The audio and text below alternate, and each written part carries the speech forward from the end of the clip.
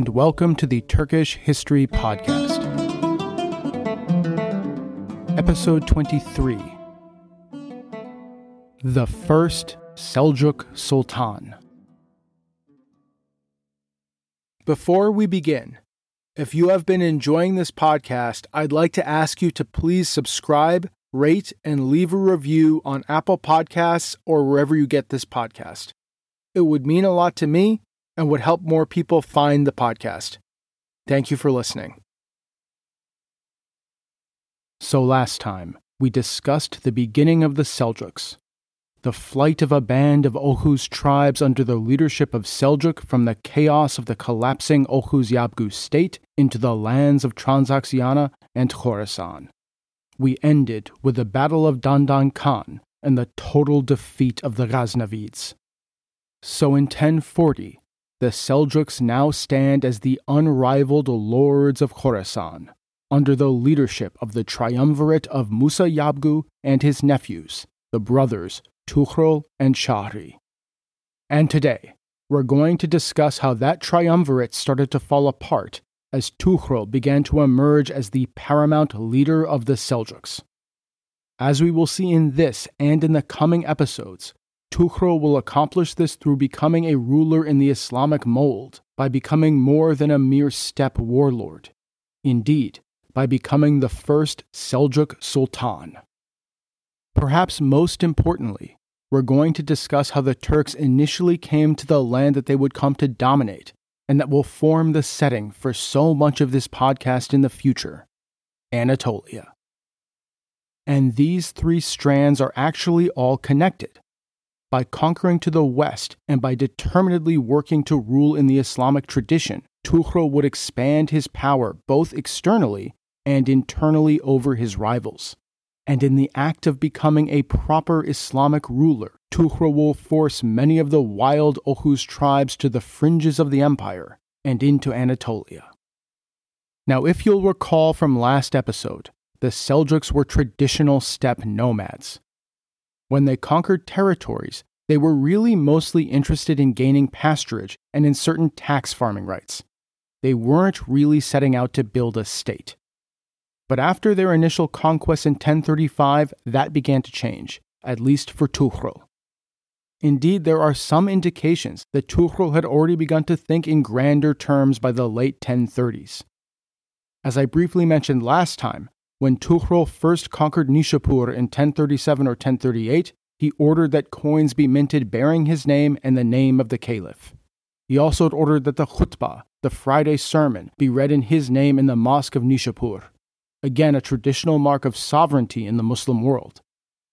These are not things that steppe nomads really do or really care about, and it really shows that Tughrul was beginning to see himself as an Islamic ruler, as an emir, an inheritor of the political tradition that had been created in the Islamic world after the anarchy at Samarra, in addition to being a steppe ruler, an inheritor of the political tradition of the steppe that stretched back as far as anyone could remember. And after the Battle of Dandankan, this change in Tughrul's thinking really accelerated. As Ghaznavid power melted away, Tughrul saw that the Seljuks could rise in their place to become actual rulers in the rich lands of Islam. But only if they could work within the Islamic political tradition. And this would be the route through which Tughrul would both cement Seljuk power, but also cement his own power within the emerging Seljuk Empire. That is, cement his power over his rivals, his brother, and his uncle. Now remember that the Battle of Dandankan had actually been won by Tughrul's brother Shahri. The true scale of the victory had at first been hard to even grapple with. Reportedly, Shahri's men did not dismount for 3 days and would not be parted from their horses except when they needed to eat and drink and so on, out of fear of the return of Mas'ud's army. Eventually, though, it dawned on everyone what Shahri and his men had actually done. The Ghaznavids were finished, at least in Khorasan and Balkh. In the immediate aftermath, Musa Yabgu, Tughrul, and Shahri were all immediately focused on cementing Seljuk power throughout the region. Musa Yabgu moved south and quickly conquered Herat, the great city of western Afghanistan, Chahri and his men immediately raced east to conquer Balkh, the lands of Afghanistan that were the original homeland of the Ghaznavids. In late 1040, Chahri besieged the city of Balkh itself. The city was held by Masud's chamberlain, a Turkish slave general named Altın Tak. Altın Tak sent messages off to Ghazna, where Masud was preparing for his flight to India. Nevertheless, Masud decided to make an attempt to hold Balkh, even if Khorasan was lost, so he sent out 2 armies, one to Balkh and one to Herat. The army sent to Herat managed to defeat Musa Yabgu's forces and drove Musa Yabgu from the city. The army sent to Balkh was at first successful and defeated Chahri's men in a small skirmish near Kandahar. But as the army advanced towards Balkh itself, Chahri was able to regroup his forces and destroy the vanguard of the Ghaznavid army, forcing the whole army to rout. Upon hearing the news, Altın Tak surrendered and submitted to Chahri. Masud then fled to India, where, as we discussed last time, he was eventually deposed and executed. Chahri quickly captured Ghazna itself, the home of the Ghaznavid Ghulam state, which was now confined to India.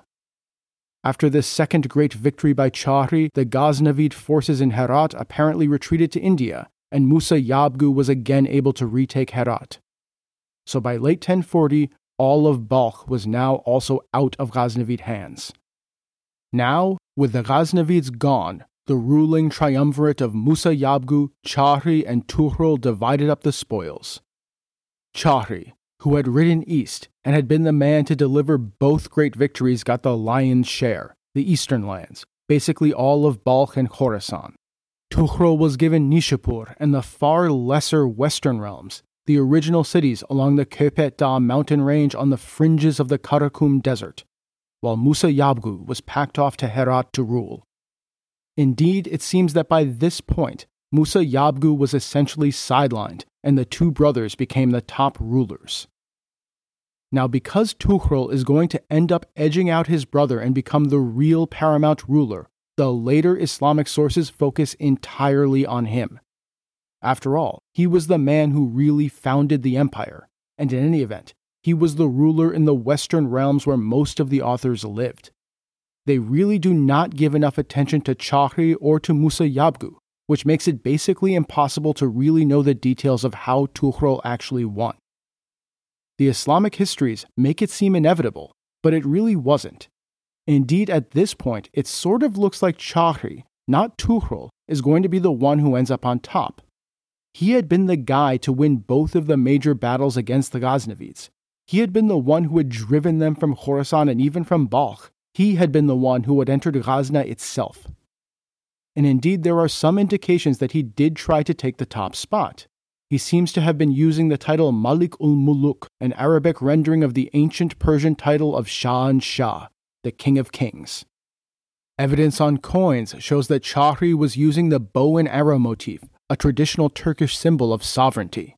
Perhaps more concretely, after his great victories, as the new Seljuk domains were divided up, Chahri would end up taking the eastern portion. As we have discussed many times before, the Turkish political tradition saw the eastern/left-wing part of the confederation as the senior branch, while the west was the junior branch. I mean, think all the way back to the very first episodes on the Göktürk Khanate, where this same division occurred. And the eastern lands claimed by Chahri as his were really the largest and wealthiest part of this nascent state, Khorasan and Balkh. Sitting there in 1040, if you were a betting man, you'd probably put your money on Chahri to win the whole thing. But it just wasn't to be. Chahri was destined to rule the eastern lands, defending against repeated Ghaznavid attempts to retake them from India, while Musa Yabgu would wither away as an irrelevance, presumably ruling only Herat until sometime around 1054 or 1055, which we only presume because that's the date of the last coin of his that has been found. And it would be Tughrul, the younger brother of Chahri, who would end up on top and conquer basically the whole Muslim world. So how did that happen? There are a lot of reasons, but I think the main one is that Tughrul was determined to work within the existing Islamic political tradition, to fashion himself into an acceptable Islamic ruler. And as we will come to see, Tughrul convinced and negotiated the Seljuks into power more than he conquered his way into power. Now, this sort of flies in the face of the traditional model of a steppe nomad leader taking over a sedentary civilization. Normally, we see the mounted Khan, the barbarian lord of the grasslands, breaking his foes with the invincible power of steppe military might, the conqueror on horseback. But Tughrul really broke the mold here. Indeed, he was more of a diplomat on horseback than anything else. To me, this makes Tughrul one of the most fascinating guys in Turkish history. Because you have to remember that Tughrul was not born in the Muslim world that he came to rule. He was born on the steppes. He was in his early 40s when he rode into Khorasan, and until that point he had lived his whole life on the steppe, living in the world of herds and felt tense, always on the move. He had been raised by his grandfather Seljuk as a nomad, and in all likelihood, both his grandfather and his father had in fact been nominally converts to Judaism before converting to Islam. And like most Turks, Tughrul's knowledge of Islam, at least at first, was probably very thin. He spoke no Arabic or Persian, and he was illiterate. When he first rode into the great cities of the Muslim world, they would have been incredibly alien to him. Think about maybe a modern example. Imagine a 42-year-old Central Asian immigrant who has never set foot in a town of more than a couple thousand people being dropped down in the middle of New York City. Think about the culture shock. Think about how hard it would be for that person to really grasp the social and political structures of the world he had come to. How hard it would be for him to wheel and deal and negotiate with the established powers of the world he found himself in. I mean, if there's anyone who should have been a traditional steppe warlord, it's Tughrul. But he just wasn't. He adapted to the Muslim world he found himself in with incredible speed and skill and indeed shrewdness. To have done what he's about to do, he must have not just been an incredibly intelligent man, but a very curious, open-minded, and flexible person. Ibn al-Athir says that he was intelligent, mild-tempered, and extremely tolerant, which seems fitting, but we should never forget that he was still a nomad leader, and as such, more than capable of inflicting cruel and horrific violence when required. Tughrul began his march to ultimate power by entering Nishapur in 1040 shortly after the Battle of Dandankan, while his brother Chahri, the man who had actually won the battle, was riding east to finish off Ghaznavid rule in Balkh. Reportedly, Tughrul entered the governor's palace in the city and marched into the main audience room, where the Divan, the Council of State, would sit. He assembled the Divan of the prior regime, the elites of the city and the province, and installed himself on the throne. He then turned to the Qadi, the judge of Islamic law, and asked for guidance, saying, "We are new men and strangers, and we do not know the Persians' customs." This would sort of set the tone for his coming conquests. And Tughrul and the Seljuks were indeed unfamiliar with Persian customs and the customs of the Islamic world as a whole. Not only did they not speak the language, but they were just very ill at ease in the sophisticated world they now found themselves in. Ibn al-Athir shares several hilarious anecdotes about their initial days in Nishapur. It is related of him, Tughrul, that he saw an almond cake, which he ate, and said, "This is excellent tutmak, but there is no garlic in it." The Oghuz also saw camphor and thought that it was salt. They said, "This is bitter salt." Many things of this sort are said about them. In other words, they were strangers in a strange land, men who had never seen things like almond cakes or camphor, and who were seen as crude barbarians by the sophisticated people of Nishapur. But Tughrul did have a model to work with. He wasn't inventing a mode of government out of whole cloth. Of course, the tradition of Turkish military rule paired with the Perso-Islamic civil rule was long-standing, as we've discussed. Turkish slave soldiers ruling in conjunction with Persian and Arab viziers had been happening ever since the anarchy at Samarra. But more important for Tughrul and the Seljuks was the example of the Karakhanids, the House of Afrasiab. The Karakhanids were not slave soldiers. They were rulers in the steppe tradition. They were Khans, but Khans who had married steppe power to a Chinese and Uyghur-style administrative state, which was then greatly influenced by the Perso-Islamic state structures that the Karakhanids encountered when they conquered the lands of the Samanid Emirate. and Tughrul was deeply and intimately familiar with the Karakhanid Khanate. And in time, he and his successors will not just follow in the footsteps of the Karakhanids, but build off of the model they provided. Now, the first thing that Tughrul did was restore general order. The collapse of Ghaznavid authority had resulted in a collapse of general security. In the cities of the province, even in Nishapur itself, bands of urban mobs roamed the streets, terrorizing the population. Meanwhile, rivalries between the cities in the province threatened to lead to a low-grade civil war. The urban gangs of Tus and Abiwart were teaming up to try to sack Nishapur itself. Tughrul immediately put a stop to this. Poorly organized urban gangs and militia were of course no match for the Seljuk mounted warriors, and the Oghuz were quickly able to put them down and restore order. This immediately gave Tughrul a popularity boost with the elites of the province. In general, there's nothing that rich people fear more than the riffraff bounding around in armed bands. You never really know how that's going to turn out. But Tughrul also acted to restrain his own men. There is a perhaps invented anecdote that when he conquered Nishapur for the first time in 1037, he restrained his men from sacking and looting the town, as was tradition for steppe nomads. I mean, that's like at least half the reason that steppe nomads go to war. Tughrul said that since it was Ramazan, they would have to wait for the holy month to be over. But during the holy month itself, Tughrul received a letter from the caliph in Baghdad congratulating him and asking him to respect the lives and property of the Muslims. Likely realizing how important the caliph's approval actually was, how it could be used to get the local officials, bureaucrats, and nobles who he needed onto his side, Tughrul then forbade any looting even after Ramazan ended, and then he extended the prohibition to all Seljuk troops throughout the nascent empire.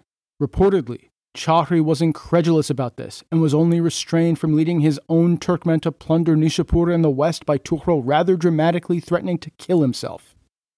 Now, I'm not sure that we can trust the veracity of that story, because it really does seem like pro-Seljuk and even pro-Tughrul propaganda, but it is demonstrative of how important the restoration of order was to Tughrul as a political project.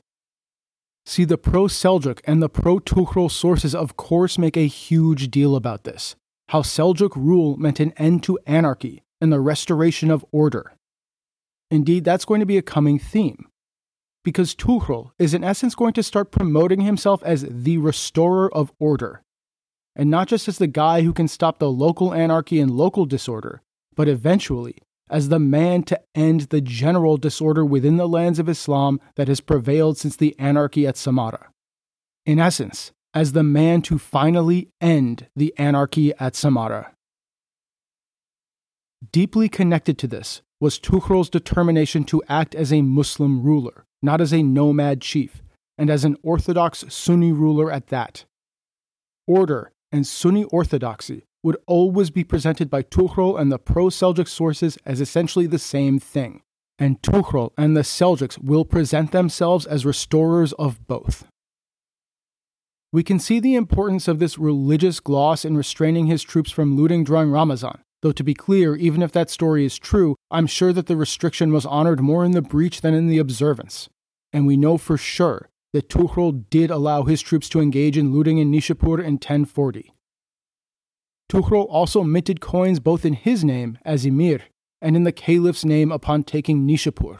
He ordered the khutbah, the Friday sermon, to be read in both his name and in the name of the caliph in all of the mosques.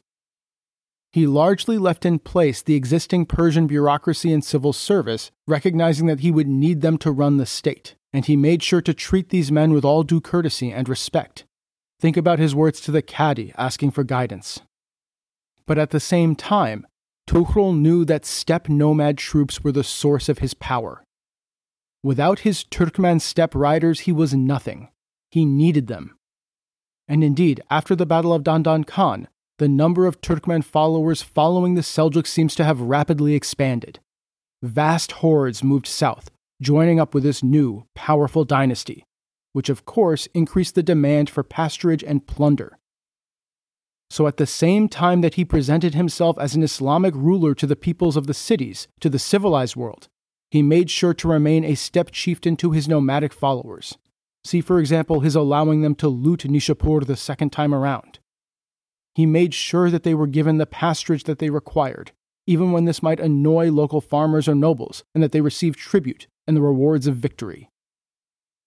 In essence, Tughrul was trying to do something similar to what Emperor Gaozu and Emperor Taizong did during the early years of the Tang dynasty hundreds of years earlier, what we discussed all the way back in episode 6.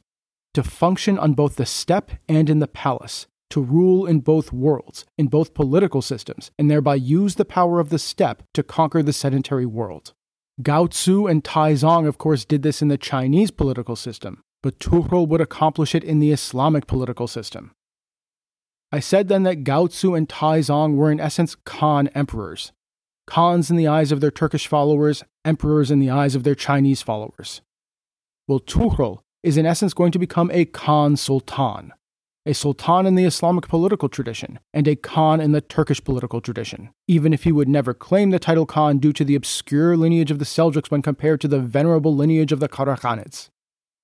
But as we will come to see, this will of course end up creating a tension within the Seljuk state, because the role of Khan and the role of Sultan are actually quite different. And eventually, as the Seljuk court becomes more and more cooked, as the Chinese would say, the same thing will happen to them as happens to every other cooked barbarian state. The royal court will come into conflict with the nomads they ultimately derive their power from. But we'll get to that eventually. So by 1041, Tughrul was firmly in control of Nishapur and western Khorasan. Secure in his northeastern corner of the Iranian plateau, he started looking west to see how he could extend his power and influence. He did this for a couple of reasons. Firstly, with Musa Yabgu and Chahri to his east, west was sort of the only way he could go. And he had to advance. The steppe nomads he depended upon demanded it. They needed pasturage, plunder, and loot. That's why they fought. They would not tolerate sitting around in Khorasan, acting as essentially a police force, keeping urban gangs down. And as Tughrul gazed across his western frontiers, he realized that there was basically no one to stop him. And this is the other thing that would lead him to emerge as the top Seljuk leader. His western conquest would come to dwarf the size of the lands of the east, because it turns out that all of Iran and beyond was his for the taking. To understand why there really wasn't a force in Iran that could stop the Seljuks, we need to back up a little. As the Tahirid Emirate collapsed in the early 10th century, several successor emirates emerged in the east. We already discussed in some detail the Samanids and the Safavids, who emerged in Transoxiana and Balkh.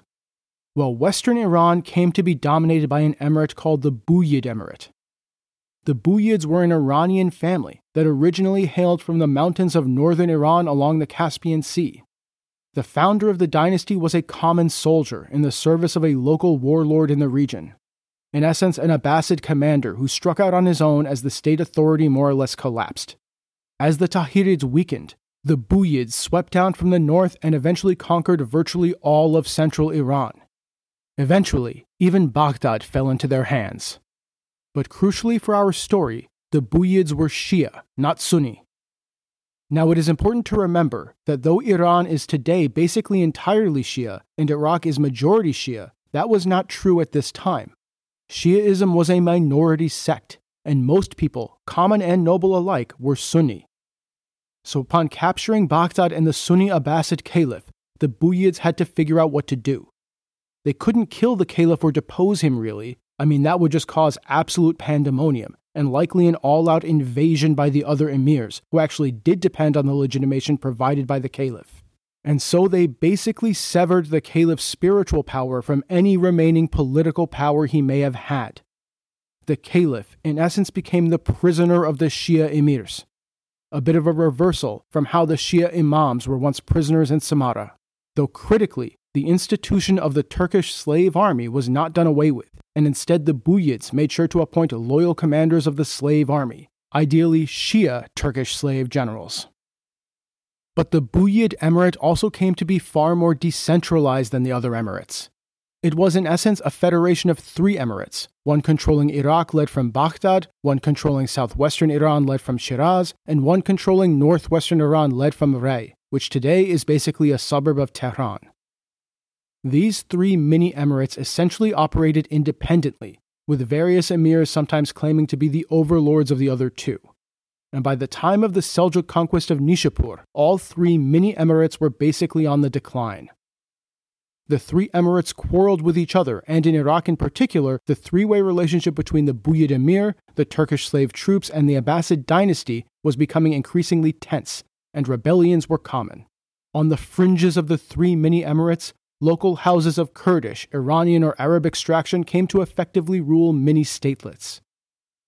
So as Tughrul gazed westwards from Nishapur, he saw a land ruled by weak emirs and petty warlords, in conflict with each other, facing down revolts and disorder, and professing a form of Islam that was both not shared by the majority of the population and not supported by the caliph. A form of Islam that indeed denied the caliph's legitimacy. And Tughrul realized what a great opportunity this was. Not only could he present himself as the restorer of order, he could also present himself as the restorer of Sunni orthodoxy, the savior of Iran from rebellion and from heresy. And like we said earlier, these 2 things could be presented as the 2 sides of the same coin, as essentially the same thing. Why is there disorder? Because Iran is ruled by heretics. And the Seljuks are the solution to both problems. And so in 1041, Tughrul began his conquest of Iran. It began fairly opportunistically. In Tabaristan and Jurjan, that is the area of Iran bordering Khorasan in the very north of Iran along the Caspian Sea, a local dynasty of Iranian extraction subject to the Buyids was engaged in a vicious round of squabbling, as was typical of the Buyids and their vassals at this time. According to Ibn al-Athir, Tughrul Bey realized that in those lands there was no one capable of defending them against him, so he marched there to Jurjan. Tughrul quickly put the main city of the region to siege, and the local commander quickly realized that he could not withstand the Turks, so he opened the city up to Tughrul. Tughrul then handed the city over to a local Iranian lord, imposing a payment of 100,000 dinars on the city and an obligation of a 50,000 dinar annual tribute. The lands of far northern Iran were now his vassals, and he ordered that the khutbah be read in his name. He then turned around and went home to Nishapur. This sort of set the template for Tughrul's initial Iranian conquests. He would in essence offer to use his powerful Turkish troops to help a feuding Iranian lord win whatever fight he was in. He would negotiate with these local lords and come to a deal that left them in power, so long as they acknowledged his sovereignty and paid him tribute. But he would also demand the pasturage for his Oghuz followers, and he would make sure to distribute a portion of the tribute payments to them. In this way, he would fulfill his obligations as a steppe nomad warlord, as a Khan, to provide pasturage and loot to his followers. But this was actually harder than it sounds. For one thing, modern historians believe that the climatic shifts were making Central Asia and Iran colder and drier at this time, making formerly good pasture land less viable, and making formerly arable farmland suitable for pasturage. This, of course, caused conflict with the farmers that the Oghuz nomads encountered. Additionally, though we can't be sure, it seems that the number of Oghuz nomads subject to the Seljuks had greatly increased. Further Oghuz, fleeing the chaos of the steppe worlds and the effects of climate change drying out and cooling down the steppe, had come from the remnants of the dying Oghuz Yabgu state to the south, to join their brothers and cousins already serving the House of Seljuk. The written sources do indicate that this caused immense pressure on the Oghuz to expand further. An Iranian Suryani Christian named Bar Hebreus records the following about the Oghuz. In every place where his troops meet together, they plunder and destroy and kill, and no one district or quarter is able to support them for more than 1 week because of their vast numbers. And from sheer necessity, they are compelled to depart to another quarter in order to find food for themselves and their beasts. And so in 1042 and 1043, driven by this need to make sure that his Oghuz followers had adequate pasturage, Tughrul pushed further into Iran. Fortunately, The area between the cities of Rey, near modern Tehran, and the more southwestern city of Hamadan had basically the best pasturage in central Iran. And this was right on the doorstep of the lands in northern Iran that Tughrul had just conquered. Taking both cities and controlling this area was therefore a top priority for the Seljuks. Under Tughrul's cousin and foster brother, a son of Musa Yabgu and one of his top lieutenants, a man named Ibrahim Yanal, a Seljuk horde rode south from newly conquered Tabaristan and towards the city of Rey, which was the capital of one of the 3 mini-emirates that made up the tottering Buyid Emirate. Rey was quickly taken and the local Buyid prince expelled, whereupon Ibrahim Yanal moved southwest towards Hamadan. Upon hearing of the advance of the Seljuks, the local ruler of Hamadan fled to the nearest town that had a good citadel, and Ibrahim Yanal and the Seljuks essentially forced the local people of Hamadan to pay them off and accept Seljuk dominion. They then went off to besiege the citadel that local lord had fled to, and the guy just didn't have the troops to hold out. As Ibn al-Athir writes, as they did not have sufficient strength to resist, the town fell to an assault, and the Oghuz plundered the populace and perpetrated some atrocities. Just some atrocities, you know how it goes sometimes. Tughrul now held all of northern and central Iran in addition to western Khorasan, and it seems that it is around this time that Tughrul began to use the title Sultan, a much higher rank than Emir. Though traditionally a prerogative of the Caliph, Mahmud of Ghazna had taken the title for himself, and the fact that Tughrul was now starting to use this title shows just how powerful he had become, both as a lord of Iran and within the internal Seljuk leadership. In fact, it is from this point that the duopoly between Tughrul and Shahri appears to begin breaking down, as Tughrul began to emerge as the paramount leader. He alone, and not his brother Shahri, could be a sultan. Unlike later conquests, following the conquest of northern Iran, the local lords in Hamadan and Rey were actually removed, and Tughrul himself moved into Rey, turning it into essentially his capital. After conquering central Iran, Tughrul then gave the city of Hamadan to Ibrahim Yanal as his reward, which, as we will come to see, would begin a fatal rift between the two men. The valuable pasturage between Rey and Hamadan was now in the hands of the first Seljuk Sultan. But it turns out that there were actually already some Oghuz Turks in the region. If you remember back to the last episode, after Mahmud of Ghazna had defeated the Seljuks in 1029, a portion of the Oghuz subject to the Seljuks had broken away and had fled west. Termed the Iraqiya because they had plundered Iraq, they basically had been on a rampage through what's now Iran, Iraq, southeastern Turkey, Armenia, and Azerbaijan. They had left behind them a trail of devastation as they had rampaged around the caliphate. And a portion of them had settled for a time here in these amazing pasture lands of central Iran. This was sort of a problem for Tughrul. For one thing, these Oghuz were in essence rebels. They had not stayed loyal to the house of Seljuk after the initial defeats at the hands of the Ghaznavids. But that was more or less forgivable. I mean, who would have thought that the Seljuks would have come this far from that defeat? And in any event, they could solve this now by submitting to Tughrul and pledging loyalty, which their leader seemed more than happy to do. I mean, why not follow the guy who's winning here? The bigger problem was that they were throwing a wrench into Tughrul's bigger political project. These were yet more wild Oghuz nomads.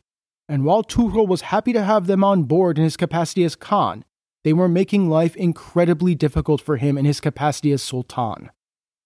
How could he portray himself to the settled elites of Iran as the restorer of order, the defender of Sunni orthodoxy, when he was taking the side of his cousins who had just spent a decade causing mass destruction and destabilizing the whole caliphate? In order to solve this problem, Tughrul, in his capacity as Sultan, basically told the Persian elites, hey, these guys aren't really with me, and don't worry, I'm dealing with them. I'm the restorer of order. You can trust me. Don't worry, I'm not going to let them rampage around Iran. According to Ibn al-Athir, he said, these Turkmen were our slaves, servants, subjects, and followers. They were obedient and served our court. And when we arose to arrange the affairs of the Ghaznavid house and we were charged with dealing with them in Khwarezm, they headed off to Rey, where they created havoc and destruction. We mustered our armies from Khorasan against them, determined that they should seek mercy and take refuge in forgiveness. Pride took possession of them, and decency deserted them, and we must return them humble to our banners and give them a taste of our harshness as a reward for rebels. And to the Iraqiya and the wilder of his own Oghuz nomads, in his capacity as a Khan, Tughrul basically said, "Look, I'm happy to have you guys on board. I love you, you're very, very special, but you can't stay here in Iran. You're causing too much trouble already and you're making me look bad. Why don't you go off to Azerbaijan, which I hear has amazing pasturage, or better yet, Anatolia, which not only has great pasturage, but is also ruled by infidels." Essentially, the emerging tension and conflict between the Oghuz nomads and the settled peoples, including in time the settled Seljuk court, meant that the Seljuks needed to find a release valve of a sort for their nomadic followers. We can think about this as a tension between Tughrul's twin roles, his role as Sultan and his role as Khan. He needed the nomads. He couldn't conquer without them. The nomads were the source of all of his power. But he also couldn't just have the nomads rampaging around and bothering the settled elites, who he also needed in order to run an actual empire, to become an actual sultan. And this tension is going to run right through Seljuk history, especially as the Seljuk court over time becomes more and more cooked, as the Chinese would say.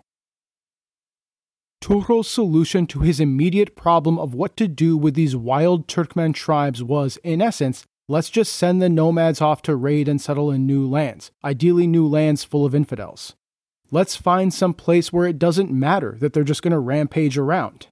Then the Seljuks could come in, sweep up after them, and in the wake of the destruction that they caused, be the restorers of order. And this had another great benefit.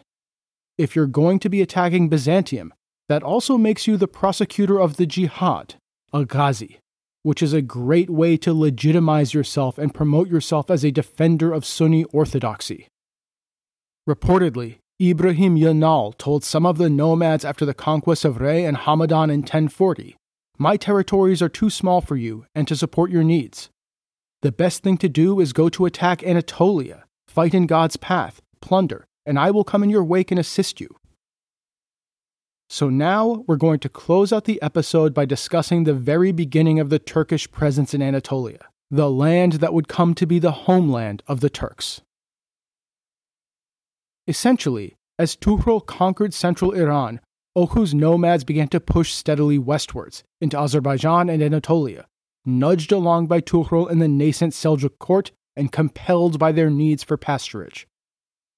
Now, the very first Turkish raids into Azerbaijan and Armenia had actually begun even before Tughrul and the Seljuk court had arrived in central Iran, and the first appearance of the Iraqiya Oghuz in Azerbaijan and the Armenian highlands appears to have occurred in 1036. But these were short-lived, and the bulk of the Iraqiya then returned to central Iran. So it was really here, in the early 1040s, that Turkish raiding into Anatolia began in force. The first major invasions by the Turks into the land that they would be destined to dominate. Oghuz nomads now began raiding deep into what is now southeastern Turkey and northern Iraq and Syria, raiding around Mosul, Mardin, Diyarbakir, and Batman. The Oghuz also raided into the territories of the Armenian kingdoms of Vaspurakan, located around Lake Van in modern-day Turkey, and Ani, located along the border of Turkey and Armenia today, as well as deep into Georgia and throughout Azerbaijan. These lands were perfect for the Oghuz, as they contained both cities that they could loot and wide-open grasslands to graze their herds. And this raiding inevitably brought the Oghuz into conflict with the Roman Empire. Now we're going to discuss the political situation in eastern Anatolia in more detail in coming episodes, but for now, it is important to understand that these regions were only recently brought back into the Roman Empire. When the Abbasid Caliphate splintered into a patchwork of emirates following the anarchy at Samarra, a large number of small emirates arose on the Byzantine borderlands. At the same time, the Armenian and Georgian principalities broke away from the Caliphate, leading to a disorganized region dominated by small statelets. As the relentless Muslim raids into Anatolia ceased, and as the locus of jihad shifted to Central Asia and the Samanid jihad against the Turks, the Byzantine Empire under the Macedonian dynasty retrenched and expanded again, and came to dominate these small statelets. At the same time, Georgia consolidated into the medieval kingdom of Georgia under the Bagratid dynasty, frequently at odds with the Roman Empire. Eventually, just as the Oghuz raids were beginning, the Roman Empire came to reincorporate the Armenian principalities in the region completely into the empire, with the Armenian princes trading their sovereignty for pensions and offices in the empire itself, and Roman garrisons installed in their place. Turkish raiding really seems to then escalate around 1045, coincidentally, the same year that the Byzantine Empire completed its consolidation of power in Armenia and directly took over its former vassals in Ani and Vaspurakan. No doubt in order to help the Byzantines celebrate their new success in Armenia, in 1045 the Oghuz carried out a devastating raid through Vaspurakan. Massive hordes began moving into the region, particularly into Azerbaijan, urged along by Tughrul. And Tughrul decided that raiding Anatolia was not just a good release valve for his Turkmen followers, but a good release valve for his own family. In 1046, Tughrul dispatched a great raiding party to eastern Anatolia and Azerbaijan and put it under the command of his cousin Kutalmish. If you'll recall from last episode, Kutalmish was the son of Arslan Israel, the first successor to Seljuk who had lost to Mahmud of Ghazna. Kutalmish then followed up his father's record of losing by losing out to Musa Yabgu, Tughrul, and Shahri in the initial power struggle to succeed his father. He had been unhappily sitting around in the background while his uncle and cousins led the Seljuks to great, almost unbelievable victories, and Tughrul decided that it would maybe be for the best if something could be found for this resentful Seljuk prince, before he did something stupid. So Kutalmish was selected to lead this great raid into Byzantine territory, sacking the Byzantine garrison at Ganja in modern-day Azerbaijan, and raiding throughout what is now Azerbaijan, Armenia, Georgia, and eastern Anatolia. But not all raids were so successful. In 1046 or 1047, it's hard to tell based on the sources, a Seljuk prince named Hassan, another one of Tughrul's nephews who Tughrul had packed off to the west, led a great raid into Georgia. As he returned, laden with plunder back to Azerbaijan through eastern Anatolia, he passed through Vaspurakan. Coincidentally, the emperor Constantine Monomachos was currently putting down a rebellion in Thrace, and so most of the Byzantine troops in Armenia had been withdrawn to Europe.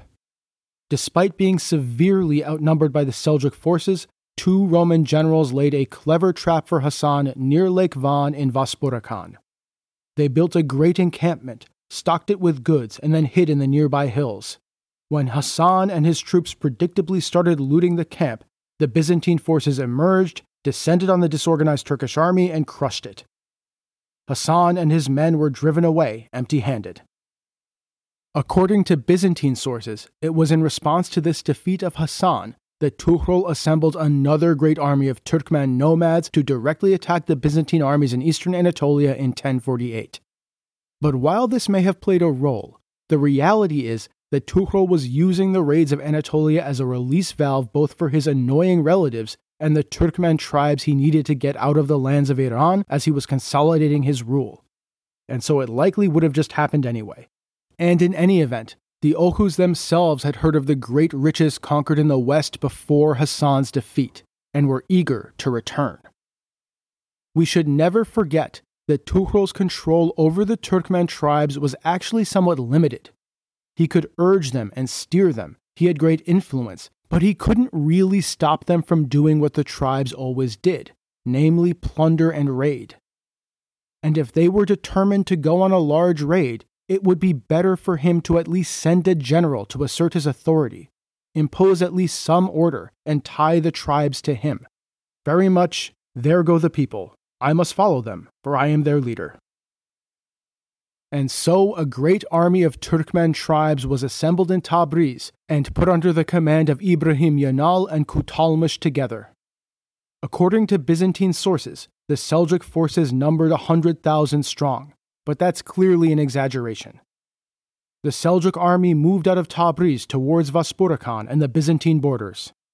According to the Byzantine historian John Skylitzes, Hassan, who the Sultan had sent against the Romans, passed through Tabriz and to the place called Tiflis, that is Tbilisi today, and came to Vaspurakan.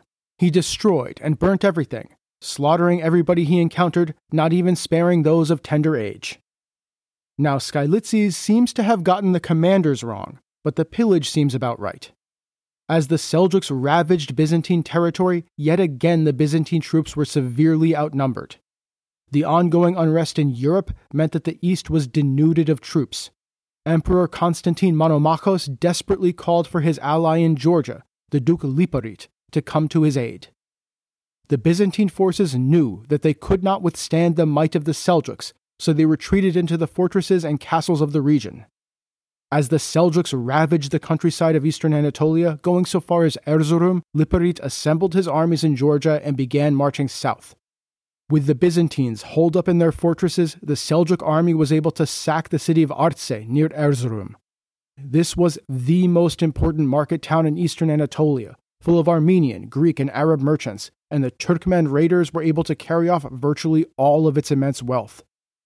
As the Seljuk army left Artse laden with plunder, Liparit and his Georgian troops finally showed up. Now that the reinforcements had arrived, the Byzantines felt that they could take the field. And so on September 18th, 1048, the Byzantine army met the Seljuks near the city of Kapetron, today's Hasankale, on the plains outside Erzurum. The center was commanded by Liparit, with Byzantine commanders on the wings. The result was probably a foregone conclusion, basically what always happens when steppe armies meet settled armies on the field. The Byzantine Georgian army was defeated, and Liparit himself was captured. According to John Skylitzes, Kekaumenos and Aran, the two Byzantine commanders, routed their opposing wings and pushed them until cockcrow, but Liparit, desolate of the loss of his nephew, charged at full tilt when his horse was wounded and was captured. In essence, the Byzantine sources try to dress this up as a draw and say that they held the field at the end and were just about to win this thing before the Turks managed to pull out a victory. But this sounds suspiciously like the multitude of accounts of settled peoples falling for the steppe tactic of the feigned retreat. In essence, the authors say, we had the nomads on the run, and we were going to win up until an unfortunate event occurred. But of course, they were actually just running into the ambush. Regardless, the result is not in question. According to both Byzantine and Islamic sources, the commander Liparit was captured and the Seljuks were able to return to Azerbaijan laden with plunder. The Battle of Kapetron, the first major battle between the Byzantines and the Turks, ended in a decisive Turkish victory. Unfortunately for the Roman Empire, it would not be the last such confrontation. After the victory at Kapetron, Ibrahim Yanal continued raiding west, while Kutalmish conquered another fortress on the way back to Azerbaijan for good measure. Ibn al-Athir, for his part, reports, Yanal continued raiding and plundering those lands until he came within 15 days of Constantinople. The Muslims dominated those regions, which they ravaged and plundered. They took more than 100,000 persons captive and seized more horses, mules, booty, and cash than could possibly be counted. It has been said that 10,000 carts carried the spoils, and that 19,000 coats of mail were part of the booty.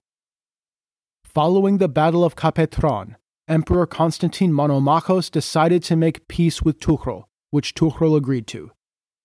Liparit was sent back to Constantinople, and Tughrul agreed to refrain from raiding Anatolia.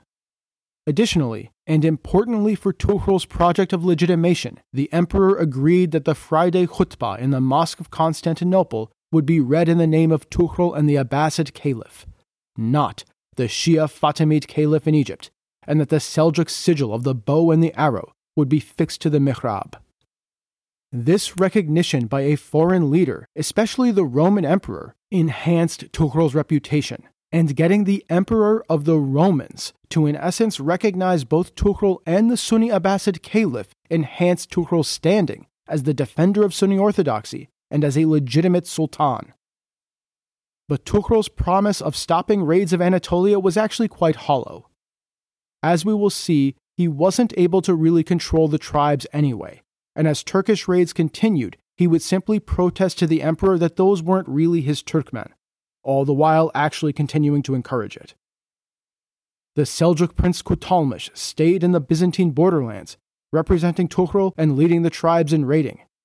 And it would be Kutalmış's son who would come to establish the Seljuk Sultanate of Rum, the first Turkish state in what is now the homeland of the Turks. But for now, Tughrul is on the road to total power.